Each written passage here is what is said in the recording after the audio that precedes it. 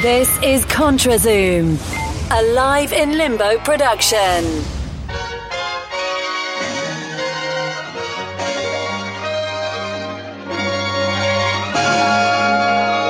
This is ContraZoom, where we go back and forth about film. We are recording today, the day after the Oscars happened, and so much happened that we need to really talk about it. And I am joined today by Mehek Saeed. How are you doing today? I'm good. I'm still reeling over everything that happened last night, but I'm doing well. How are you? I'm good. In this era that you have been watching the Oscars, have you seen a crazier one than the one that just happened? No, absolutely not. I mean, you can't, there have been several award ceremonies where there have been surprise wins, but never a surprise win as a result of a huge error. Mm-hmm. And my mind is still blown at what happened, and I'm so overjoyed by the actual results that the Academy decided upon, although the execution was not how we had all hoped, I would imagine. But yeah, no, it was a tremendous way to, and I don't mean tremendous necessarily in the positive sense, but it was a tremendous way to really wrap up the entire ceremony. I think for those of you that are living under a rock, and maybe have missed it, but why are you listening to a film podcast if you don't have a periphery view of what happened at the Oscars? What happened was Warren Beatty and Faye Dunaway accidentally announced La La Land as the winner because they were given the Best Supporting Actress envelope, which had Emma Stone's name on it, and that caused Warren Beatty to be absolutely baffled and still ended up saying La La Land, and they came up and they all said their speeches until they got cut off and said, no, actually, it's Moonlight, which was just about the craziest thing. So I guess purely as far as I'm looking at this, I feel bad like all around because La La Land, they genuinely thought they win, and it was not out of the question for them to win. So it's not like they went with, I don't know, Lion or Hacksaw Ridge or something, and it just was so left field. Like, people thought that La La Land was going to win. They all get up there, they say their speeches, and they're all really heartfelt, and they're all emotional, and then it sort of like gets ripped out of their hands, and then Moonlight has to be gracious while at the same time they're obviously excited, and it's like this weird awkward dance of how much emotion can you really show in a moment like that. Definitely. And then Warren Beatty and Faye Dunaway, like, I feel really bad for them because it obviously was not their fault either. No, not at all. I mean, PricewaterhouseCoopers, the accounting firm that is responsible for the awards and for the announcement of the awards every single year, have a real sort of issue to deal with here and to try and figure out how exactly this happened. Now, from my understanding, on each side of the stage, there are suitcases which each contain the envelopes with the winners. So there's 2 copies of each. Now, somehow there was a mix-up between the side of the stage that had given Emma Stone her envelope prior to her winning, and the other one already had that. And for some reason, there was a weird exchange where they gave that out again. Some people are saying that it's because of the actual design of the envelope and that you can't read the font as well, so it's a pure human error, which it could very much possibly be, and we are all human at the end of the day. But for that moment when, the La La Land crew got up there and, like you said, Dakota, everyone anticipated it, so it didn't seem anything crazy. It made sense. And then they began to accept their speech, they began to give their acceptance speech, and then you see all this confusion and chaos going on the stage. Even, Jimmy Kimmel, he was actually sitting in the audience with Matt Damon, presumably to do a little bit to end the Oscars, and he got rushed on stage to figure out what was going on. You see Emma Stone in the corner going, oh my God, oh my God, oh my God, because they realized that there was an error. And it's just, it was a really triumphant thing in the sense that, wow, it was so exciting to see that Moonlight won, which, a lot of people had hoped that it would happen. But it was sad to see that, La La Land had to balance, like you said, this whole concept of being gracious, while also, dealing with the disappointment of not winning. And it was a little painfully awkward. It wasn't, it was triumphant, like I said, but it was also really sad. A friend of mine actually put it really nicely. It was nice to see the amount of mutual respect and love between both teams in that moment. A lot of respect that, kind of went on between the La La Land crew and the Moonlight crew. And, even the producer from Moonlight said, she said that she was happy that they were happy to share the stage with La La Land. And, you can tell there's an immense amount of respect for one another. And I'm sure during the campaign trail, they spent a lot of time with each other as well. Yeah. And I think two people in particular handled it excellently. Was La La Land's producer, Jordan Horowitz, who, people thought that maybe they're just being deferential, being like, Moonlight's the real winner of the night. But he very clearly showed the ballot, explained what was actually happening. So there was zero confusion and handled it very graciously. And then also on the other side of things, Jimmy Kimmel saying afterwards, guys, just remember, I know you're all rushing to your computers to make your biggest hot takes on this event. It's still just an award show. Like, this is not life and death. This is just a stupid award show. So at the end of the day, chill out. And I think that kind of was like a nice sobering moment where it's like, I was going to be bad, but you know what? Why? No, definitely. It was such that's like a moment I think that is going to be relived over and over and over again for quite some time, and this year will go down in the Oscar books as a result of it. Now, speaking of Jimmy Kimmel, what were your thoughts on him as a host? Because I know I personally was a little apprehensive. I'm not a big fan of his talk show. I've followed him around for a while, so I do know what his brand of humor was. But at the end, what were your thoughts on him? See, typically I am a fan of Kimmel's humor. I like that sort of dry, sarcastic type of humor. And I find that he kind of leans towards that a lot. And also, I like some of his segments, like the mean tweets, which he did last night, which was cool. There were some funny ones in there. Absolutely. I think I thought he had some really good jokes. And, like most Hollywood stages these days, they are leaning towards the political and poking fun at Donald Trump and, the whole skit of him tweeting live from the stage, checking if Donald was awake and all these things. Like it's very much relevant, and I think it worked in the crowd's favor, and it was entertaining to see. What really got to me, and it really kind of turned me off of his performance as a host, were his multiple comments on the concept of people's names being regular or real or, accessible.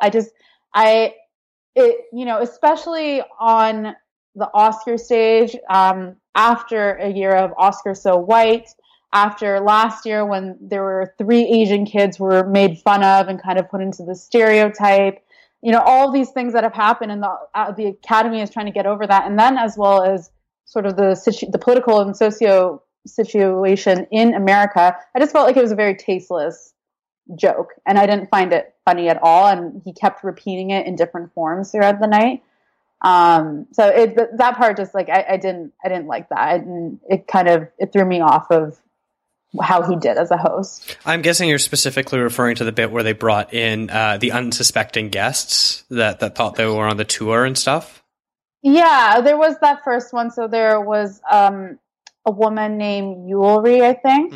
And she's like, oh, it rhymes with jewelry. And then he's like, oh, like, what kind of name is that? Or like, he's like, that's not a regular name. And, now I'm paraphrasing, but something to that point. And then he moves on to the next person who was her husband. And he said, oh, what's your name? And he's like, Patrick. And then he's like, oh, there you go. That's a regular name. He also made a comment to Mahershala Ali about his newborn daughter and asking if she had a more typical name or something that's like, or is it as strong as Mahershala, or is it as complicated? And I felt like those were such unnecessary comments. And in that moment I felt, Mahershala Ali, I am trying to imagine what he'd be like as a irritated, angry person, but he was so graceful in responding to that and handled it really well. I didn't like it. I didn't like that at all. Yeah, I really think that hosting the Oscars is pretty much the toughest entertainment job that you can have, because Kimmel's shtick is very can be in your face and sarcastic and things like that. It's a very hard balancing act for him to kind of do,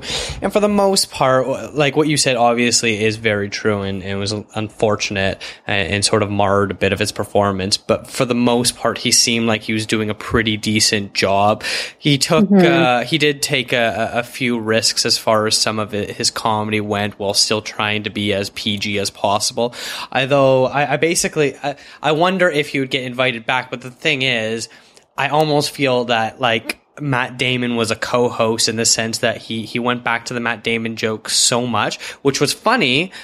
But it's not something that you can, if he was invited back to do it, 2-3 years from now, you can't really do that exact same shtick again. Yeah, it really depends on how they kind of progress with that whole quote unquote rivalry on his show. And most people would only really truly understand the humor of it if they watched Kimmel or if they watched the segments online to know the sort of backstory and to see, how that came about. Otherwise, I think, some people might be like, oh, he's just picking a celebrity to make fun of, but there's a little bit of history there. Yeah, I didn't really check to see if there was any sort of, weird backlash about it. I think for the most part, people know they have a fun little playful history. And even during the red carpet, when Damon was being interviewed, he called Kimmel a talentless hack, which I thought was pretty funny. Yeah. No, it was a good thing to play up, but you're right. I don't know how successful it would be should he return to the Oscar stage down the line. I kind of actually really enjoyed John Cho and Leslie Mann's segment. So when they introduced the SciTech Awards, and I felt like that was really entertaining, and now I kind of want to petition for them to host the Oscars one year. Yeah, they were both pretty funny. They both really played up the sort of ditziness of, we have no idea what the technical and scientific awards really are, but we're going to make the most of it, which I thought was pretty adorable. And I thought they both did a really interesting job, and they're both, the Oscars really try to go for either a talk show host or a top flight comedian, and neither of which they are really considered. Leslie Mann is obviously a very talented actress, but comedic actress, but she's not really known as being like a quote unquote stand up comedian. Even someone like Whoopi Goldberg or other females, Ellen DeGeneres and things like that were. So it'd be interesting if they would consider having just regular funny people hosting as opposed to being a talk show host or a top flight comedian. Yeah, let's see who they go with next. I'm always curious to see who they'll pick and how it'll play off. I mean, like, I always think of the year that Anne Hathaway and James Franco hosted, which theoretically should have been okay, but it just was so disastrous, like on so many levels. I feel like watching Cho and Mann doing their bid and showing the clip that they did is almost what I would imagine of if the Anne Hathaway James Franco year went as best as it possibly could, it would probably have looked something like that. Yeah, I could imagine. Like, I'm sure that's probably what they intended. Yeah, self-deprecating, admitting that, they're not the quote-unquote professional hosts, things like that, where it was a lot more playful. But as far as other people, there's quite a few performances. There were 4 musical performances plus the In Memoriam by Sarah Bareilles. What was your thoughts on them? Especially, we started out with Justin Timberlake. Yeah, I thought that was such an interesting choice to kick off the entire ceremony with Can't Stop the Feeling. I mean, I'm so used to the Oscars doing these like weird, funny, quirky sort of montages and like, with the host, and then they jump into the opening monologue. I thought it felt like the Grammys, to be honest. And don't get me wrong, it was a really wonderful performance, and it was Justin Timberlake to a T. You had this amazing choreography. He's going through the entirety of the venue and walking through from outside and going through. I noticed along the way that he kind of dabbed a couple of the volunteers or the usher staff, and then he missed one of them, and I really felt for that person in that moment. Like they lifted their hand, and then it just didn't happen for them. But So JT gets there and he gives the most JT possible performance, and it was entertaining. It was really fun. He gets into the crowd. He has this really cute moment with his wife, Jessica Biel, and they start dancing together. And everyone was really excited, right? I think it brought the energy up in the audience, and you could see it. You know, there's so many stars who were singing along and dancing. But it felt like the Grammys to me. And I don't know if that was exactly the right place for that performance. You see, I liked it because I liked that.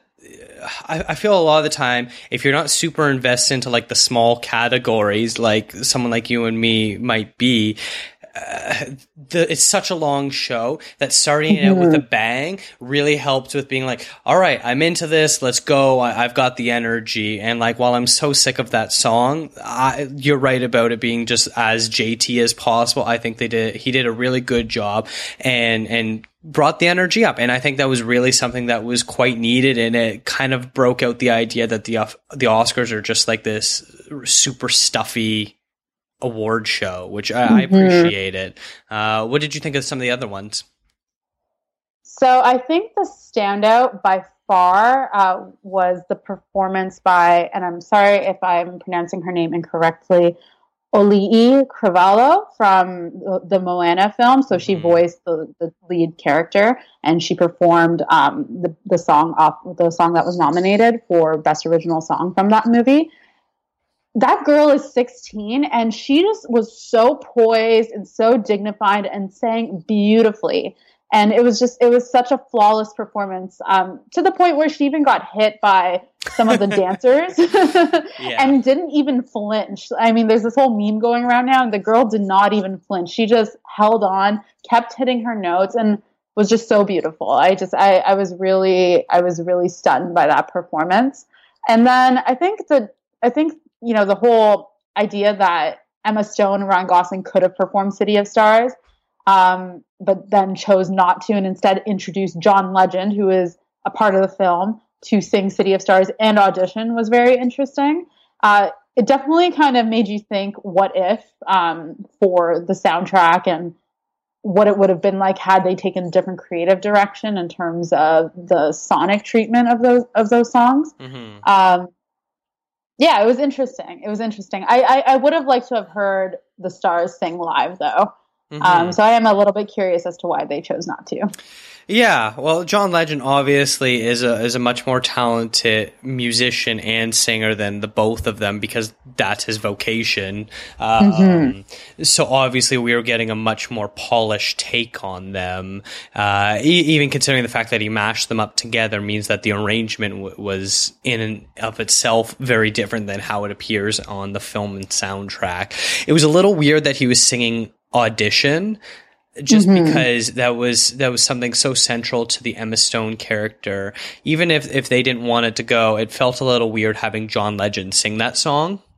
That I'm sure, I don't know if they could have gotten someone else to sing it, like another female pianist, singer, or something like that. I'm not sure, someone who jumps off the top of my head, or something like that. It just seemed like a little weird that John Legend was doing both of them. Yeah, definitely. It was an interesting mashup. And of course, City of Stars did end up winning, which, you know, we all talked about that on the podcast, where it seemed like it was such a no-brainer that one would win, given that it was the most popular song in a movie this year. So there really was no surprises about that one. No, not at all. There were some, not necessarily surprise, but some really nice, pleasant occurrences, especially with, as you mentioned earlier, Mahershala Ali winning for Best Supporting Actor. And, you know, you messaged me right away after that happened, and you pointed something out that not even I realized, which by now everyone should probably know, but if you want to elaborate it on a little bit. Yeah, so I think we all anticipated that Mahershala Ali was going to win Best Supporting Actor, and he rightfully did. And I could not be more happy for him, as you know, as such an incredibly talented person, someone who seems incredibly genuine as well. But his win is so much more than just a tribute to his work. He is the first Muslim actor to ever win an acting award at the Academy Awards. Not the first Muslim to ever win an Oscar. There are previous winners. The most recent one that I can think of is, I forget her last name, but her name is Sharmeen, and she won in the documentary categories. She was a Pakistani female in 2012, and in 2016 she won. But Mahershala Ali is the first Muslim actor to ever win an Academy Award. And that just, it's an added bonus to everything that surrounds the greatness that is Moonlight and his performance. And it's just it's so nice to come back from last year's Oscars So White and, all these years of these diversity issues within the Academy, and see someone as successful and as genuine and as charming and as talented as Mahershala come out on top in a time where, there is a lot of persecution going on in America and around the world for people who follow Islam and who have a certain perception of them, to show that, we are all equal, we are all talented, we all are deserving of opportunity. And he is definitely someone who's worked incredibly hard. And I'm getting emotional talking about it because it was just such an important win. Mm-hmm. And so many important wins that happened for Moonlight last night. Absolutely. It was so fantastic that I won. And even besides all the importance behind his win, Mahershala Ali is easily turning into one of the best actors of our generation. In this last year alone, I saw him in 4 things where he gave 4 very different performances. Obviously, we all know about Moonlight, where he plays a drug dealer that kind of has a nice, softer side in him, but he was also in Hidden Figures, where he was probably one of the most sweetest, charming men that we've seen in recent years in movies. For those people that watched Luke Cage, he was this really intimidating villain and really one of the best villains we've seen in a comic book adaptation in recent years. And he's also a regular on House of Cards, and by now everyone really knows him as Remy Danton from House of Cards, and he keeps adding layers and layers to that performance where we're learning so much about this character that Ali is really bringing to that role. So all 4 of those things have been absolutely phenomenal and easily putting him on just about everyone's radar.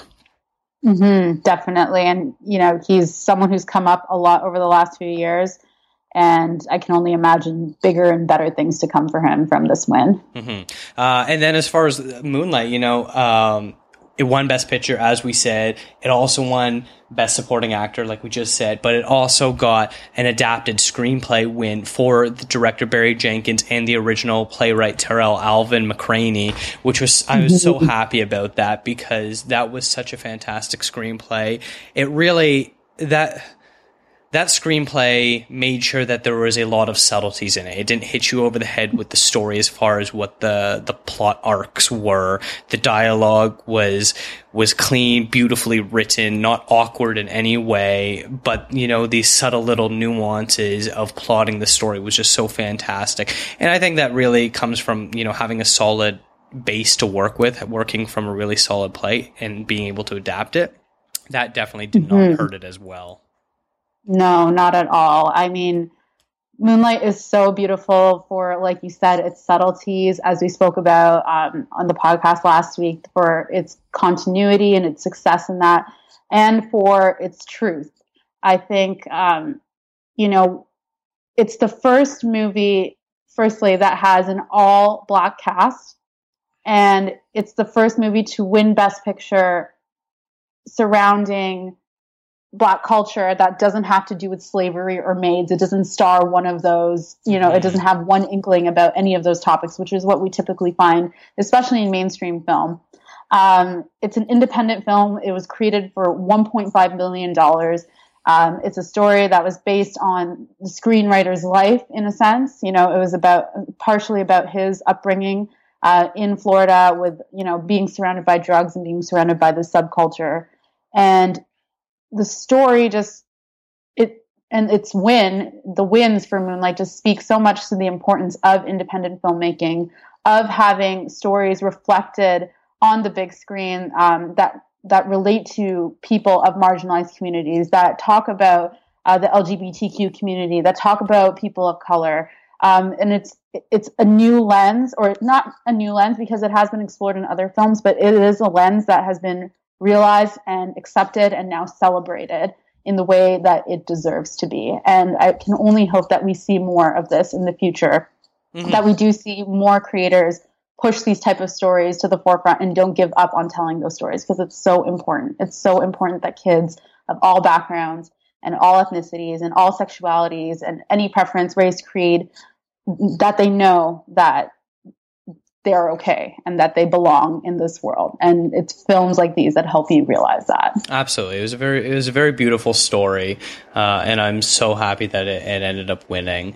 And hopefully this encourages more people to get out there to see it, because this is the lowest grossing Best Picture winner since The Hurt Locker. And then other than those two, they're basically on a league of their own as far as grossing dollars for a Best Picture winner. And hopefully this sort of helps push it up and more people go out and see it now. Definitely. I really hope that they choose to re-release it in theaters again, because right now I think it's only playing in one theater in Toronto, which is the TIFF Bell Lightbox. If you guys haven't seen Moonlight, go see it, but hopefully they'll choose to release it in theaters again. I'm sure it will. It definitely, especially in the big cities, it'll definitely bring a lot of people out to see them. Okay. Originally it sounded like La La Land was going to win, and then it ended up not winning, but I think we should still really talk about it. It still won Best Director, and it ended up winning 6 awards total, so it's not like La La Land went home empty-handed. It was still the biggest winner of the night overall, even if it didn't rack up all of the smaller technical categories that people thought they would. They still had some really big wins. Emma Stone winning Best Actress was huge. It got the song, it got the score, it got production design. It was out there. It really was. Yeah, definitely. And I mean, big wins, right? I mean, we anticipated that Damien Chazelle would take the Best Director award, and he did. And that's an incredible feat in itself, right? He is now the youngest director to ever receive the Best Director award at the ripe age of 32. And that's inspiring in itself, right? Because there are a lot of people out there who don't think that awards like that are attainable at such a young age. Or if even if you have the vision, it might not come to fruition. But I think his story and his persistence in his craft and in telling La La Land really shine through. And it's a great win as well. Even Emma Stone, at the age of 28, that's young. Like these are young people, right? These are young people who are getting out there and they're delivering these incredible performances. It's like last year when Brie Larson won Best Actress for Room. I hope people get inspired by that. And Emma Stone really did do an incredible job in this film. It is a career high by far. I know there are some people who would have hoped that Natalie Portman would have taken it, or even Isabelle Huppert. But it says something, I think. I think it says a lot about where Emma Stone is at as an actress, and what it means for young people will be immeasurable in the months to come, I'm sure. Yeah. And then, production design, right? I think they won production design as well. Yes.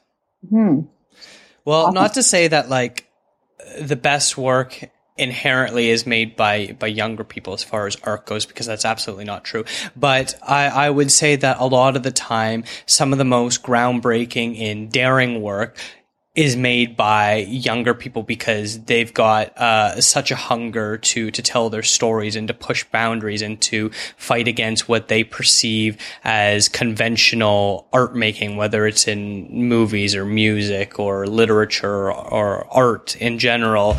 That's why we really see some of the best music coming from the first or second albums of artists' careers. And I think finally awarding a director who is so early in their career is crucial, because you look at someone like Martin Scorsese, who had to wait forever to win The Departed for The Departed, when he got ignored for his earlier movies like Raging Bull and Taxi Driver. Like that's absolutely ludicrous that we have to go back and be like, yeah, well, some of the best directors ended up winning it basically as a Lifetime Achievement Award when they were in their 60s, which was a shame, because it's been a while since John Singleton became the youngest nominee ever. I want to say he was 24. I can't remember. I looked it up last night during the show, but I forgetting his age now. For Boys in the Hood, he ended up not winning, but here we have Damien Chazelle being the youngest ever winner at 32. And even that's fantastic, but that's not exactly super young. You know, we've got tons of great filmmakers that are in their mid to late 20s that really should be routinely be the ones nominated for really pushing the boundaries of what cinema as an art form can be doing. And I really think that in recent years, especially after the last 2 years with Oscars So White, where are making a very concerned effort to diversify their voting block and not making it so old, white, and male, we really are going to get some better nominations, more well-rounded nominations, not just the safer nominations, and hopefully starting with people like Barry Jenkins, who's also younger himself, and Damien Chazelle being as young as he is, that we really start to see this where not necessarily first-time directors, but directors that are very early in their careers that are doing groundbreaking work are getting more recognized. Yeah, definitely. And I think also, you know, La La Land was kind of a big visionary picture, and it was achieved beautifully and executed beautifully. But I do hope that, like you said, the Academy will start to turn towards these younger talents that are out there, and also turn to independent filmmaking a little bit more than they typically do for the awards every year. Absolutely. There were some fun, interesting surprise that occurred too. The first one really was Fantastic Beasts and Where to Find Them winning for Best Costume Design.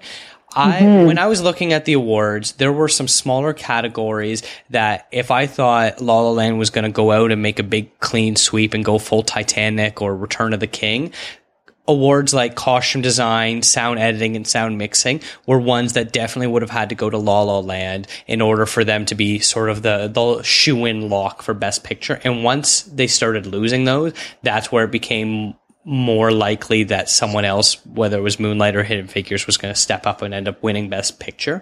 But I think it was still both an interesting and very well-deserved win for Fantastic Beasts and Where to Find Them for costume design, beating out Jackie and La La Land, which I think were the two real front-runners for that award. Definitely. I think, you know, I was definitely caught up in the La La Land sweep concept, and that is why I sort of just assume that, you know, the Academy will probably go for everything that's about this movie or related to this movie that's about Hollywood, because that's typically what they would do. But I think I did say on our podcast last week that Fantastic Beasts should win. And I was shocked that they won in the end. And I'm even more shocked at myself that I didn't go with my gut on it, because it made me lose points for my office pool. But it's very cool that Fantastic Beasts took that award. It's the first in the Harry Potter-esque franchise / world that the Warner Brothers has put together to win an Academy Award, even though Warner Brothers really pushed a bunch of the films in the Harry Potter series, especially the Deathly Hallow films. Fantastic Beasts actually didn't really get much of a push in terms of Academy consideration in the sort of costume, makeup, hair production realm. So it was interesting that they won, even though there wasn't much effort put into the actual campaigning for it. Yeah, I was a little disappointed that Jackie didn't win, because I thought the costumes were fantastic, but I think it was very well deserved for Fantastic Beasts. Were there any other real surprises for you? Pleasant or otherwise? Pleasant or otherwise. I think, honestly, Hacksaw Ridge will just... I anticipated that it would win something, but there was something, like, you know, when things happen to movies like that, and I'm sure it's good. You know, I've heard people have told me that it's a pretty interesting achievement in film, and that, you know, it has its technicalities and that are done really well and everything like that. But I still was surprised that it did take a few things away. Yeah, I agree. Once La La Land started not winning everything, and Hacksaw Ridge ended up winning 2 awards for sound mixing and editing. Editing was the big one that I'm really surprised it ended up winning for. That's when it really solidified the idea that La La Land was not so secure for Best Picture. And I even joked on the podcast that we recorded, I said, hey, maybe all this will all be moot because Hacksaw Ridge will end up winning Best Picture. And right before they announced it, I'm like, who knows? Maybe it will be Hacksaw Ridge, because we clearly don't know anything. Yeah, exactly. You're right. With the editing category, I predicted La La Land, and I was quite surprised that Hacksaw Ridge won. I think if there's any other category that I was sort of surprised, but sort of not, it would have been the original screenplay category. I predicted La La Land. Manchester by the Sea won, and I didn't anticipate it per se, but I get it. I get why it won, and I get why people gravitated towards that script and towards some of the performances in that film. But I still wasn't quite anticipating it. Okay, I hear you. Yeah. As far as a real big surprises for me, I would really wanted Natalie Portman or Ruth Negga to win for Best Actress, but I really knew that wasn't likely to happen, that it really seemed that it was going to be Emma Stone's to lose, and she did end up winning it, which congratulations to her, but I was really pulling for Portman or Negga to win, because I thought that they were two of the best performances all year, regardless of category. Yeah, definitely. And that kind of also, I guess, encapsulated for me as far as a disappointing loss. I wanted Doctor Strange for win visual effects. I ended up going to Jungle Book, but that was still a stunning achievement, what they did with the visual effects for that. But overall, I don't really have any big qualms with who won or who didn't win. Like, would Viggo Mortensen winning for Captain Fantastic, would that be my choice? Yeah, but like I knew that really wasn't a realistic scenario in any way, so I'm not too heartbroken over the fact that it was basically down to Casey Affleck and Denzel Washington. Yeah, definitely. I mean, I'm fairly, I think we walked through this, and I was pretty okay with the predictions that we had, and in the end, the results that were achieved, and I wasn't overly shocked or disappointed by them. I actually, I had predicted Doctor Strange because I thought Doctor Strange was really cool for the visual effects category. And then when I was watching the sci-tech segment with John Cho and Leslie Mann, I realized that the Jungle Book had incorporated all this brand new technology to bring Rudyard Kipling's world to life in a really cool way. And I didn't realize that there was so much innovation in that film. I knew there was some, but when they went through that segment, I kind of realized like, okay, they built all this cool stuff to sort of combine green screen work and motion capture and all that. So it was very interesting to see that. And then to see it win afterwards, I was like, okay, I get it now. I can identify with that. In terms of surprises, otherwise, I think my only biggest surprise and shock, I'm not going to say that I'm disappointed, but I was blown away. It was, again, the best picture. That was definitely the defining moment of the night. I think someone more talented than I am, maybe they even do it, should really maybe do a breakdown of some of the more technical categories as far as the components that go into it. Like, it would be great. Like when you're right about when they showed the Jungle Book at the Sci-Tech Awards, showing how they really created Baloo the bear and some of the other things, that there would be nice to have some sort of behind the scenes of how the visual effects were created for the various movies, sort of a breakdown of the CGI and what they're doing with the stunts and things like that. And then, even going into maybe editing, showing how the edits make those nominees as strong as they do, or like a more closer in depth of the hair and makeup or the production design, things like that, where it'd be really nice to have like a really clear visual sense of why these movies are nominated and what they're being recognized for. Yeah, definitely. Because there's just so many finer details that a general audience member, or even someone who knows a little bit about film like you and I do, won't really recognize. So it would be interesting to definitely learn more about that. I'm just looking at some of the winners, and I completely skipped over this, but best sound editing, I think it was, I haven't watched Arrival, and like I will eventually see it, but I think it's very cool that they managed to scoop up an award last night. Yeah, I expected them category to go over on the night, and I am so happy that they won something, because that is such an amazing movie. I'm still upset that Amy Adams was not nominated for actress, because she was so amazing for that. And I would have even liked if Moonlight wasn't in the adapted screenplay category, for Arrival to have taken that one. Okay. I think what really like hits the Amy Adams point is they had her present last night, and they're like, 5-time nominee Amy Adams, and I'm sure everyone in the audience was like, she's been robbed, like what does the woman have to do yeah, because to I think win? Yeah, I think if she was nominated, she could have been a real threat to Emma Stone to actually win the award, both because the Academy loves to play I'm sorry and reward people for their past mistakes, and also because her performance in Arrival was just that amazing. Cool. I think the one more category I just kind of want to give a shout out to is the Best Supporting Actress category. I am so thrilled that Viola Davis won and gave such an incredible acceptance speech after the fact as well. I anticipated that she would win. Like I said in last week's podcast, I felt like Fences totally fell on her shoulders to really deliver the entire storyline, and she's so deserving. Not that there weren't other actresses in that category who weren't as deserving as she was, because there were definitely some great performances. I mean, Naomi Harris would have been really cool to see her win as well, but I'm really glad Viola Davis has an Academy Award under her belt now. The only thing that I'm frustrated about was the fact that she was in the supporting category when she very clearly was the lead in that. That really was a two-hander of a movie between her and Denzel. And I was reading afterwards that the Tony Awards, their board actually designates who falls into what category as far as if they're lead or supporting. You know, Fences really was the Denzel Washington movie, but that's not to say that she did not have a co-lead up there with him.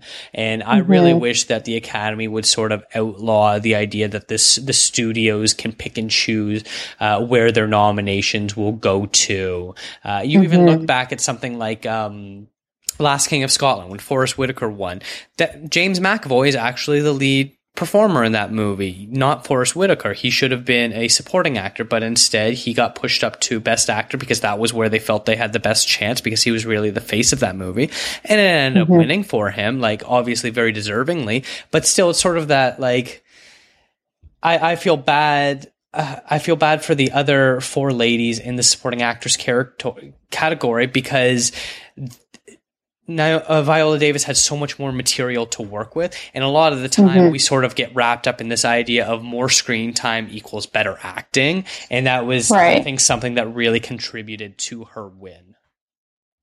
See, I don't know. I'd have to disagree with that, because I feel like when I look at some of the other nominees, like Michelle Williams and Nicole Kidman, their roles were fairly minimal in their respective films, except for this one breakout moment. Right? And I think those performances were incredibly strong. And I think Viola Davis, while she did have more room to play with it, there is one pivotal moment in Fences where she has that. She has that one scene that pushes her over the edge between just being a lead and then being an Academy Award level lead. And that's like that point where, you know, she kind of gets super emotional, and she's crying heavily and delivering this incredible dialogue. And I just feel like while she had more room to play with it, with her character, she also really had this one outstanding scene that kind of rose above everything else that she gave in that film. I agree on that. I agree. Where I'm sort of coming from is a little bit of a spoiler alert. I'm not going to say too much about it, but there's a moment in the movie where, about 3/4 of the way through, that Denzel Washington is no longer in the movie, and then Viola Davis becomes the lead for the rest of the movie. So, you know, I think, if we're talking pure screen time, she basically has the same amount as Denzel Washington, if not potentially more than him, because sure, Denzel talks the whole time, but she's in the background of almost every single scene with him as well. So that's why it's a bit of a head scratcher for me, where it almost seems like the studio is trying to game it a little bit, and whether you believe it or not, if it was unfair or not, she did end up winning, which could have helped her push her over the top, because if she was in the lead actress category, she might still very well have won against Emma Stone, but then it becomes the La La Land momentum versus Viola Davis with a very different performance going up against Emma Stone, and then what do you do there as far as who do you think is the more deserving of the two? Yeah, and I mean, you know, to our listeners, you should know that there is a huge political element to the Academy Awards, to gaining these nominations. That's why these films hit the festival circuit the way they do. They make these grand debuts across, festivals like TIFF, like Cannes, and then they go on these campaign trails, and they debut their film, or they have these screenings, public, private, press, and industry. They're everywhere, and there is a lot of purpose behind them. Mm-hmm.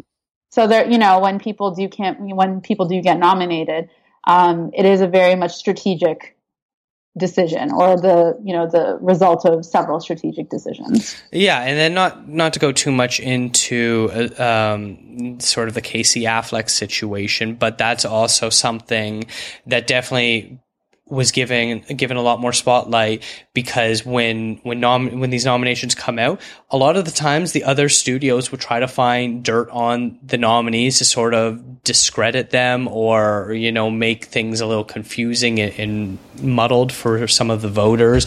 And the controversy surrounding Casey Affleck, well, I'm glad that really came to the surface, because that should have done that. But let's not pretend that if he wasn't nominated, it probably wouldn't have come out. Mm-hmm. And so that's like another way that a lot of the studios sort of try to game it, as far as getting nominations and wins, because for them, this, being able to put on their movie poster, the DVD cover on the streaming site that's an Academy Award winning movie, or even just nominated, is a very big deal as far as dollars go, because suddenly it gives an air of excellence and perceived as automatically being good or great and worth checking out. Yeah, definitely. And then, so I think one of the last things I really want to talk about, though, is, the political climate in the U.S. and really the rest of the world is at an all-time high right now, or at least so it seems, with the advent of Twitter and the 24-hour news cycle and things like that. While Donald Trump was really only mentioned by name once during Kimmel's tweeting that you brought up earlier, he wasn't really mentioned by name at any other point, although there were quite a few direct, clear shots taken at him and people that condone his line of thinking. Mm-hmm. I think my my favorite, and it's not, it wasn't as seriously political lines, but during the red carpet, apparently Meryl Streep, when she was doing her rounds with the press, like, she didn't really tell anyone what designer she was wearing. And then Jimmy Kimmel made this comment, and I don't know if that was, a result of him hearing that she didn't tell anyone about her dress, but he made this comment to Meryl and said, "Hey, that's a nice dress. Are you wearing Ivanka?" And I kind of chuckled at that one. But I did like, of course, anytime Barry Jenkins or Mahershala Ali speaks, I'm just like, my heart starts thumping a little bit quicker. But Barry Jenkins, and I'm so sorry, the Terrell, what's his last name? Terrell Alvin McCraney. Yes. When they went up to accept their award, they gave a beautiful speech about the climate, and just, they kind of alluded to it and said, the importance of showing these stories on film, and that these people matter. And the same thing occurred again when the producer from Moonlight came up to accept Best Picture and said that she wants little black boys and little brown girls to believe that their stories matter. And I think that little comments like that really did. They matter more and more and more, especially given the current socio-political climate in America. Mm-hmm. I think. Again, I'm so sorry if I don't have his full name correct. Gail Garcia Bernal? Yes. Mm-hmm. He gave a nice, a quick little speech to say that he is a migrant worker. He's from Mexico, and he will never support the building of a wall. Little moments like that. I think, nobody really hit anyone else over the head with their political messages too much. Well, there was, but it was nice. When The Salesman won for Best Foreign Language Film, and Asghar Farhadi, yes, who, when the nominations first came out, that was right during the travel ban, was being put out there would have been denied a work visa to come to the U.S. But then when the ban was lifted and ruled unconstitutional, he could have come, but as a political statement decided not to come. So much so that he is actually going to. I saw an interview where he will be refusing to talk about The Salesman if it had won for Best Foreign Film at the Oscars. He does not want to make any other statements. His statement was said at the Oscars when I unfortunately do not have her name, but he sent a prominent Iranian American woman to read his quote unquote acceptance speech, because it was not really an acceptance speech. It was a political statement as far as why travel bans are ridiculous and that you should not be marginalizing countries and peoples that are already marginalized by most of the world. And it was a very succinct and beautiful speech, and that was very necessary to be made. And it was definitely no mistake that it was an Iranian female that was making this statement, an Iranian American female that was making this statement. And I think that it was very well constructed by them to do this, to maximize the message. Definitely, and I think it only reinforced the joint statement, which was shared just a few days before the Academy Awards, from all 5 directors nominated for the Best Foreign Language Film category. They all contributed to a statement which basically spoke about the power of unity. And one line that really kind of jumped out at me in relation to what's been going on is, these divisive walls prevent people from experiencing something simple but fundamental, from discovering that we are all not so different. And I thought that was just one part of a really excellent statement to reinforce the fact that, unity is stronger, that the stories that we tell in film or that are told in film matter. And to show that, whoever wins, it's great, but it's also just a win as a category and as creators who are out there pushing these stories. So it was a really lovely statement, and it was nice to see that sentiment reinforced during the acceptance speech. And either way, The Salesman is a phenomenal movie, and I highly recommend watching. I wrote about it a little bit in my Oscar primers, and that Asghar Farhadi has a big following in the Western world, but I think he is very specifically still choosing to make movies that, unless you are really willing to go in there with an open mind, you are most likely not going to get what he is talking about, because it directly challenges the beliefs as far as Western versus Eastern philosophy and how he views the world as an Iranian artist, which I think is very key to being able to see what people outside we normally interact with and digest art from. Was great to really see that. So I highly encourage people to check out The Salesman, whether or not it won for Best Foreign Film or not. It's a beautiful film. I think the last thing, you talked about an office pool. I believe you ended up winning yours for predicting the most right still? Yeah, I did. So in the days that followed our extensive conversation and predictions for the Academy Awards, I really took in what you and Rachel spoke about and how you advised on it.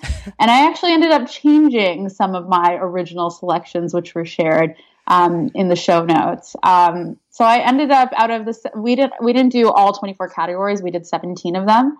And out of the 17, I got 14 right. And there were some differences between the 14 right that I selected for the actual full 24 nominations. So I was very excited that I won. Good. I'm happy to hear that. I really enjoyed listening to both what you and Rachel were saying on the episodes, and that really helped inform me too, because I also sort of changed my final ballot a little bit. I ended up getting 16 right based on the predictions I made on the podcast. I altered a few picks and ended up with 17 right. It's funny. I originally picked Casey Affleck to win Best Actor, but on my final ballot, I changed it to Denzel Washington, but I ended up making it up in another place. I can't see where it is off the top of my head, which I found pretty interesting. But, you know, from the get-go, the hill I was willing to die on was that Damien Chazelle win for Best Director and Moonlight win for Best Picture. And here I am looking like some sort of savant or something, when in reality, that was really a blind guess. And if I was actually betting money, there was no way in hell I would have done that. Well, I think Rachel said something to the effect of, you know, we need to put out the belief in the universe that Moonlight could win. And whoever was doing it, I think, Dakota, you had something going on with that, because it happened. It's real. It really did occur last night. And it was a huge pinch me moment. So I'm a big fan of the idea of director and best picture no longer being a synonymous award. That doesn't mean that they necessarily should not be together if it really is deserving. But I truly believe that Damien Chazelle probably was the master of his craft as far as being the best overall director. I think it had some real issues as far as some of the acting and definitely the screenplay I wasn't overly fond of. But as a movie as a whole, what he did as a director was fantastic. That said, Moonlight was the better movie. The story was better. The acting overall was better. It flowed better, which was what you want in a Best Picture winner. The idea of this film is heads and shoulders above the other ones in the category. So I'm going to continue to champion that idea that they do not need to be one in the same. That doesn't mean that they won't be from time to time, but overall, I think there is very clearly distinctions between the two categories that hopefully the Academy starts to recognize more. Yeah, I agree. I think we're going to see that more and more. And I think that's a good thing. I think we should see diversity in terms of who and what is being recognized across all of these categories. Okay. I think that was a lot of fun. The Oscars were really interesting, gave us lots to talk about. There were some really fun moments, some really great serious moments, some really unexpected wins, a crazy shocker that we will probably literally never see again in the history of the Oscars. So much so that like I went and looked at it, where the there's only two other times that a mistake like this had happened. Back in 1933, the presenter opened the Best Director envelope and said, "Come up and get it, Frank." And Frank Capra jumped up out of his seat and walked up to the stage before he realized that the actual winner was for Cavalcade's Frank Lloyd. Which is kind of funny. And then, which was like really stupid on behalf of the presenter to be that when you have two Franks in the same category. And then in 1964, Sammy Davis Jr. Went to present two music related awards, but he was accidentally handed the envelope for the second award first, which resulted in him announcing a winner who wasn't in the first category. So there wasn't a real mistake of, oh, we said the wrong winner. It was, he literally just announced the winner for the second category first, which is more of a funny mishappen event of just confusing the envelopes, but nothing like this. No, definitely not. I have a feeling that PwC is going to be a lot more careful with their envelopes and their formatting and their suitcase distribution in the years to come as a result of this. It's interesting. Sorry, go ahead. Okay. Normally there's a segment where they show how the Oscar votes are tabulated, and they show you the backstage of the very serious people with the briefcase handcuffed to their wrist, and they kind of explain the voting process and how no one knows but them. They went and didn't do that this year, which was kind of interesting. And sure enough, they're the ones that end up making the mistake. Yeah, I have a feeling that people were really tired by Neil Patrick Harris's suitcase thing last year, that like they just decided not to mention the suitcase at all this year. Yeah. So any final thoughts you have there? Just one last little note. I really, really loved how Canada kind of got this fun shout out from Sylvain Bellemare, who was the sound editor for Arrival. And all he said was, "Salut Montreal." And I loved it. And that's all I have to say. Yeah, that was great. All right. So thank you so much for being a guest on this episode. It is unfortunate that Rachel wasn't able to join us. She's in the midst of a very hectic school period where she's working on a ton of assignments, and she's here in spirit. and she really was a great influencer on me, especially with everything she said in our last prediction episodes. So I'm sorry that she couldn't be here, but she will be back. So have no fear. But thank you, Mehek, for coming in, and it's always wonderful to have you on ContraZoom. Thank you so much. I love coming on ContraZoom, and this was so much fun. Good. Where can all of our listeners find you? I'm on Twitter at What the Mehek. What was your favorite moment of the Oscars? Let me know. And you can also find Mehek on the Capsule podcast, which she is the regular host with Sean Chin. That is correct.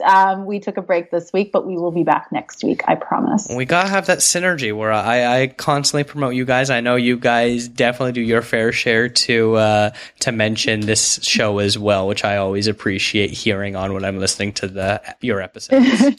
I always tell Sean, I'm like, we got to mention ContraZoom. Like, we got to talk about film, okay? Like, we need to do a little. I need to satisfy that on a weekly basis. So he always forgets about us. I know. I'll make sure that he doesn't. Don't worry. We're the forgotten little sibling. All right. Yeah. You can follow me at DGAPA. You can also follow the show at ContraZoom Pod. You can check out the show notes on liveinlimbo.com. Let us know what you thought about the Oscars, our picks, our prediction episode, this episode. Are we way off? Probably. Who knows? It's just a podcast, just like, to paraphrase Jimmy Kimmel. But either way, thank you so much for listening. I really appreciate it. And have a good day. Bye-bye. Can you do me